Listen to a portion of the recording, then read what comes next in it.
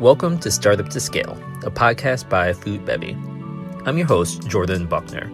Join me as I talk to aspiring entrepreneurs, seasoned industry experts, and everyone in between as we unlock the keys to growing from startup to scale. Hey everyone, on today's episode, I have the pleasure of interviewing Sean Hall, who is the founder of Wellius, which is a line of almond protein powders. I reached out because I was really impressed at the scrappy DIY nature that Sean built the brand and everything that he's accomplished within the first year of his business. And for today, I want to dive into some of the behind the scenes of how he was able to do that, what it looked like, and his vision for the future. So Sean, welcome on. Awesome. Thanks for having me, Jordan. I love the podcast, so excited to be here. Well, tell me first about what is and why you create this product. Yeah, so Wellius was actually born out of some personal health struggles in 2021. I was dealing with some stuff, just made me more wellness focused than ever before. I was really starting to pay attention to everything I was consuming, kind of at an extreme level, cutting out a lot of, the bad ingredients from processed food on stuff that I was, regularly consuming.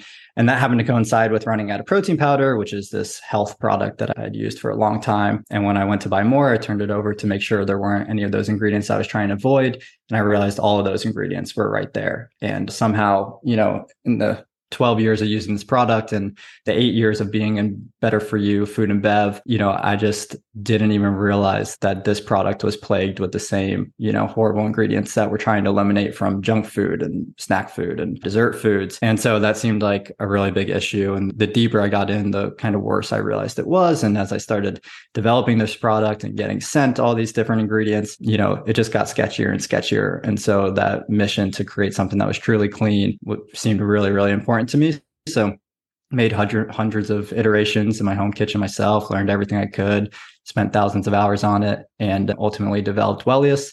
It's a super clean 4-ingredient plant-based protein powder, only real food ingredients. I think it truly is the cleanest product on the market, but I knew it had to taste great. So taste and texture is amazing, especially for a vegan protein powder, which those usually require some sacrifice. And it also has a bunch of other natural health benefits just from that main source of protein, almond protein. It is filled with all these vitamins and minerals and has this great amino acid profile that just lead to a lot of other kind of overall wellness benefits too. Yeah, I love that. And I can relate to your story because I launched my previous brand T Squares with a lot of the same reasons where I actually was drinking a ton of coffee and had some issues with gut health and could no longer do it. Like basically the acidity of the coffee was like tearing up my stomach lining. So I sought to create a product that could help me stay focused and energized, but without those negative problems, which is why I launched T Square. So, and similarly, kind of like built off as tons of iterations on my own and in my own kitchen. So can definitely relate to that story.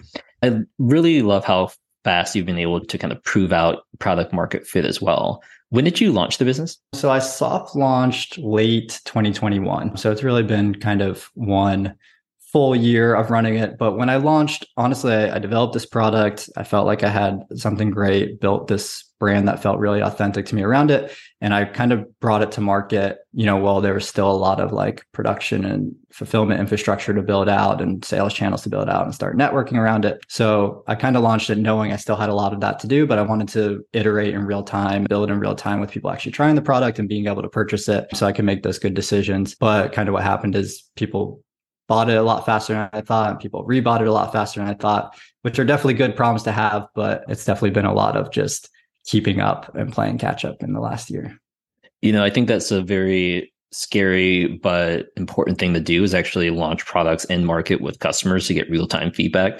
The benefits of it, you learn so much. The downside is that people will be honest and be like, this tastes terrible, or like, the consistency is off. I'm not saying I didn't read any of the comments for your product, but like, some of the early flaws can come out. And I think that it's good though, because if you're able to overcome those, then a lot of times those customers really care and they can become your lifetime customers. If you actually say, hey, I listened to you, I solved this problem for you, and this is something that can really take off.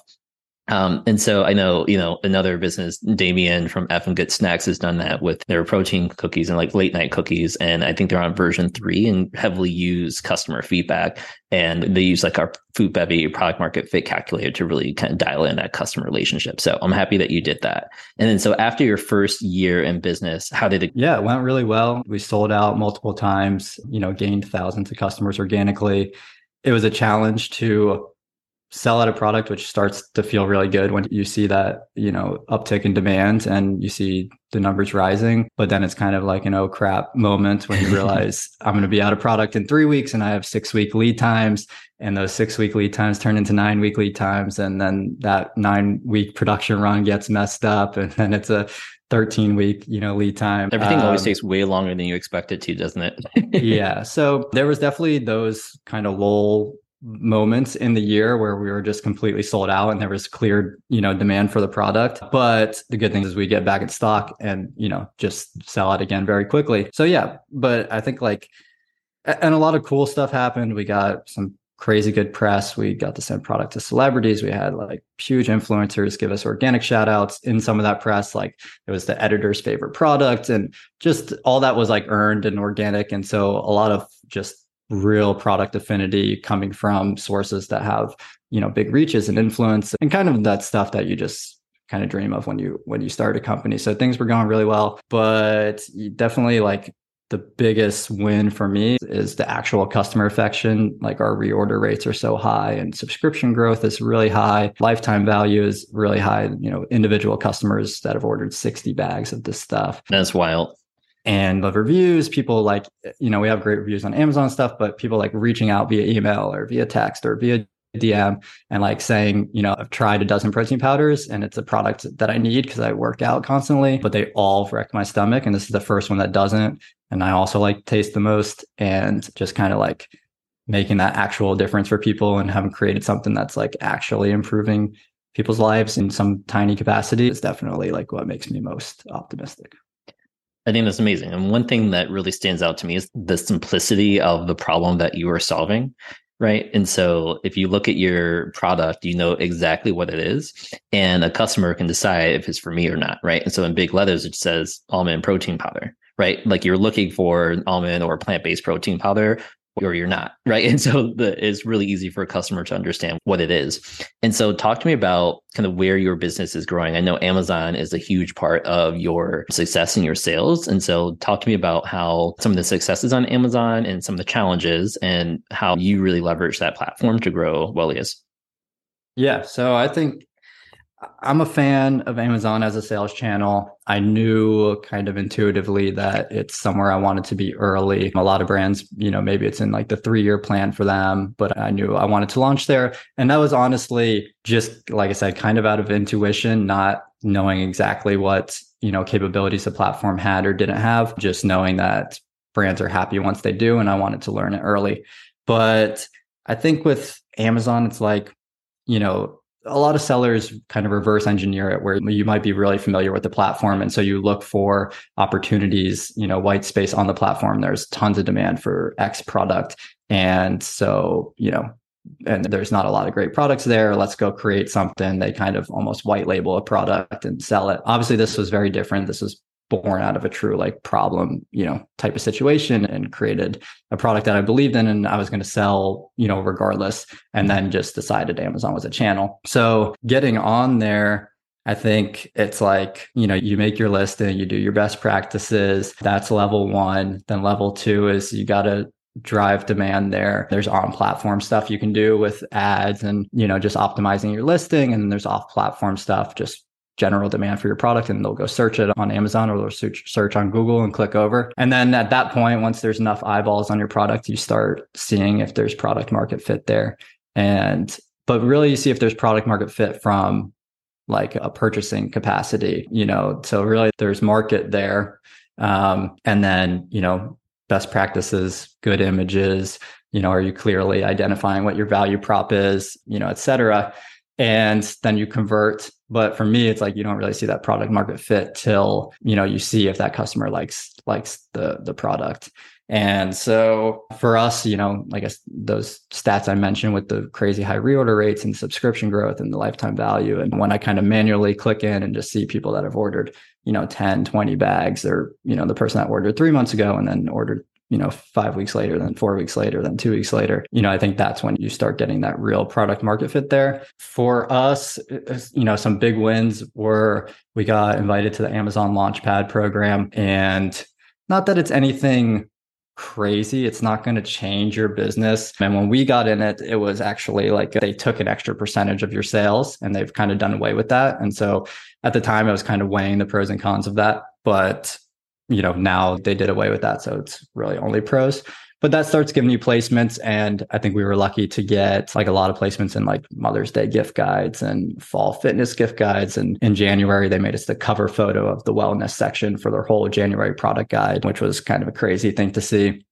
And again, those things don't have the massive needle moving, you know, demand that you would think maybe they do, but all of that stuff kind of adds up and gives us, you know, awareness. But I think most of our, you know, we're doing some ad stuff on there and it's worked, but it's honestly more the off platform, you know, when the influencers shout you out and you get some press and the word of mouth that's happening, you know, that really has driven more sales, because most of our sales are organic on there.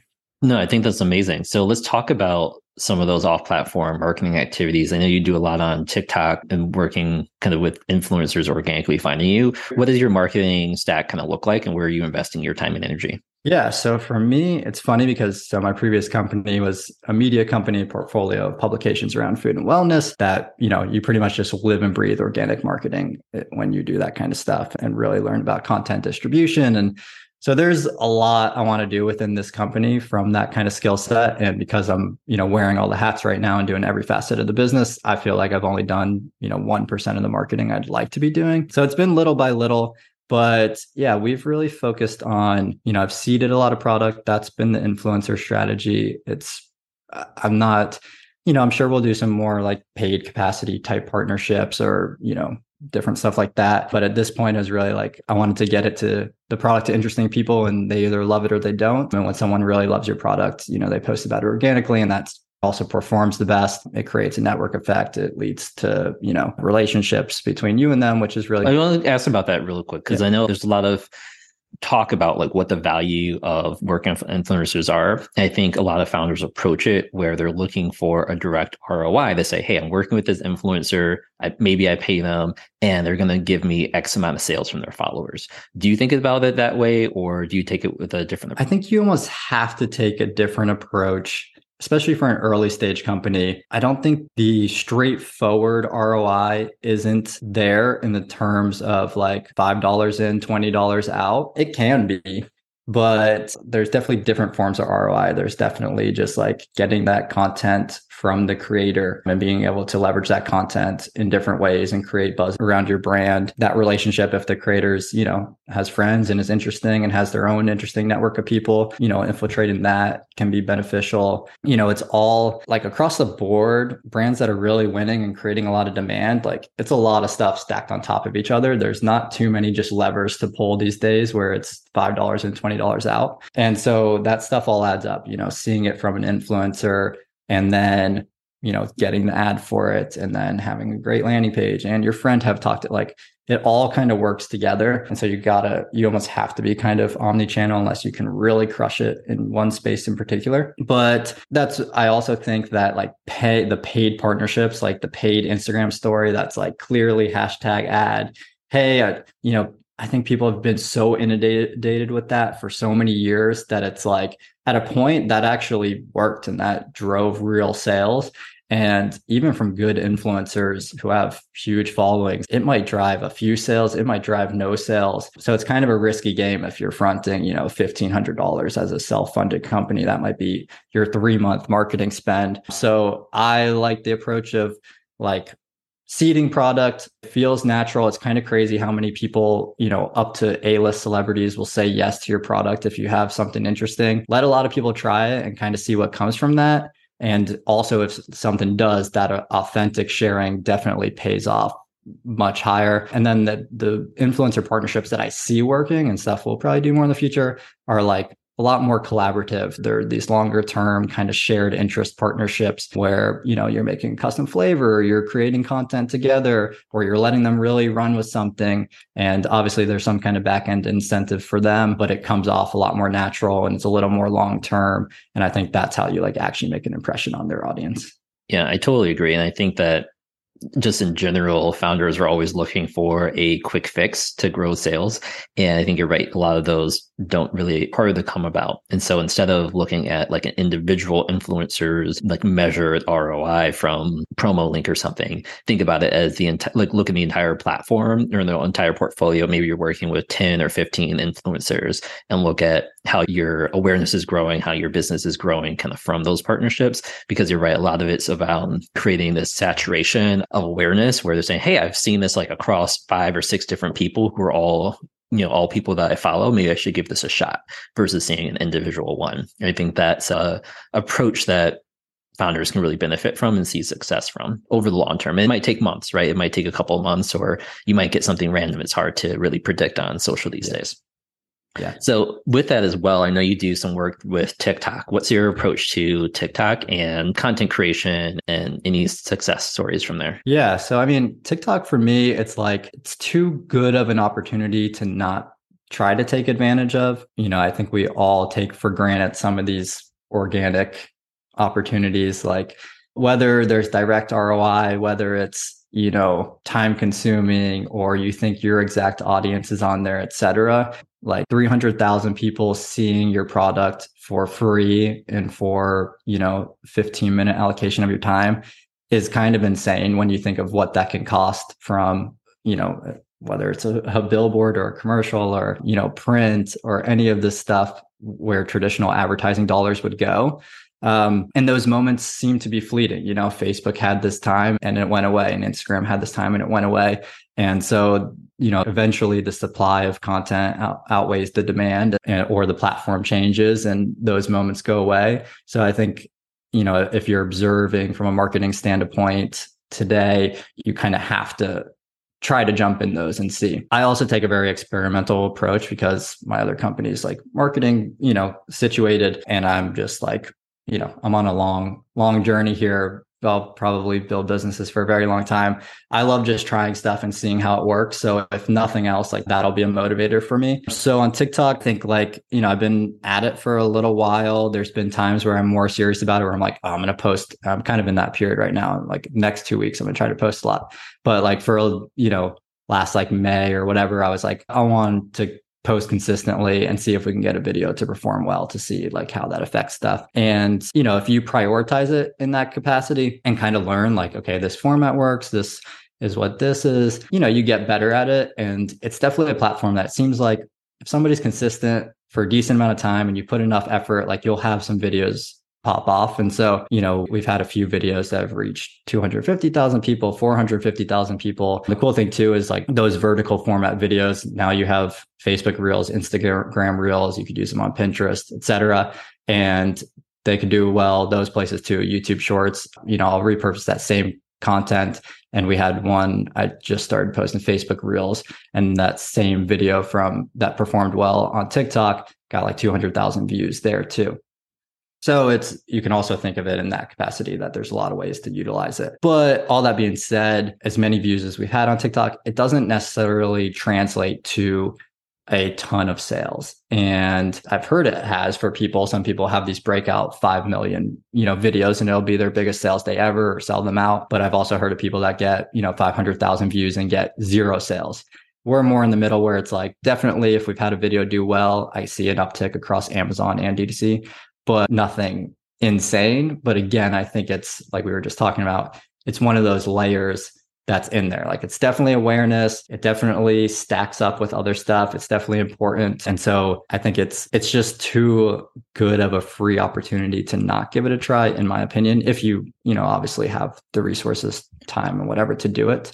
And then the other cool thing I think is being successful on there leads to other stuff too. You can kind of talk about that buzz it's a hot topic. People like you're asking about it now. A lot of people ask about it. A lot of new, articles are like viral TikTok company does XYZ, LinkedIn posts about it. So it's kind of like there's other buzz to be created around the fact it's just like a buzzworthy thing that you're on there and succeeding. And so you got to kind of think about it from that way as well. I love that you take an approach of experimentation, and you've gotten to a point now where you've had a couple of businesses, you have seen success from Wellius, and you're at a point where you're trying to figure out what's next going into the future. How are you thinking about growth from here? That's a great question. Thinking about it a lot, but yeah, so I'm super bullish on Amazon. Like from a channel perspective, there's companies doing 9 figures of revenue in our space on Amazon alone. So if you have a model that makes sense, if you have a product where the margins make sense, and after your COGS and your acquisition costs and the fees to Amazon,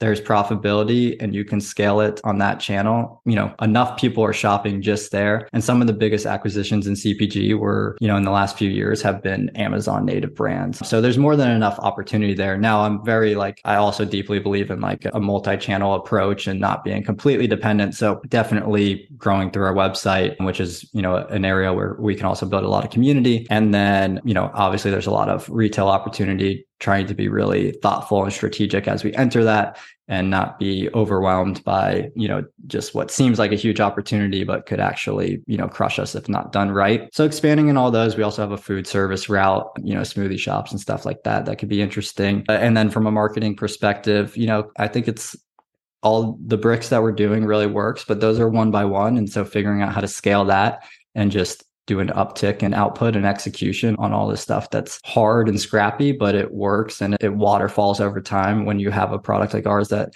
there's so much affinity for and you're having such high reorder rates, earning those customers is worth it and the word of mouth is worth it. And then probably coupling in the, my media background and building Wellius as kind of a wellness media platform as well, doing a lot of interesting stuff with content and trying to grow a really large owned audience of wellness consumers that gives us a lot of leverage and lets us have, conversations at scale with that community. And so that we can, optimize our product for them, create new products for them and have, that's almost a product in itself when you have this kind of giant owned audience. I absolutely love that. And I think there's a ton to kind of break down there for future episodes as well. So I appreciate this approach. I'm excited to follow your journey and to stay in touch and where Wellius will grow in the future. Thanks so much for being on today, Sean.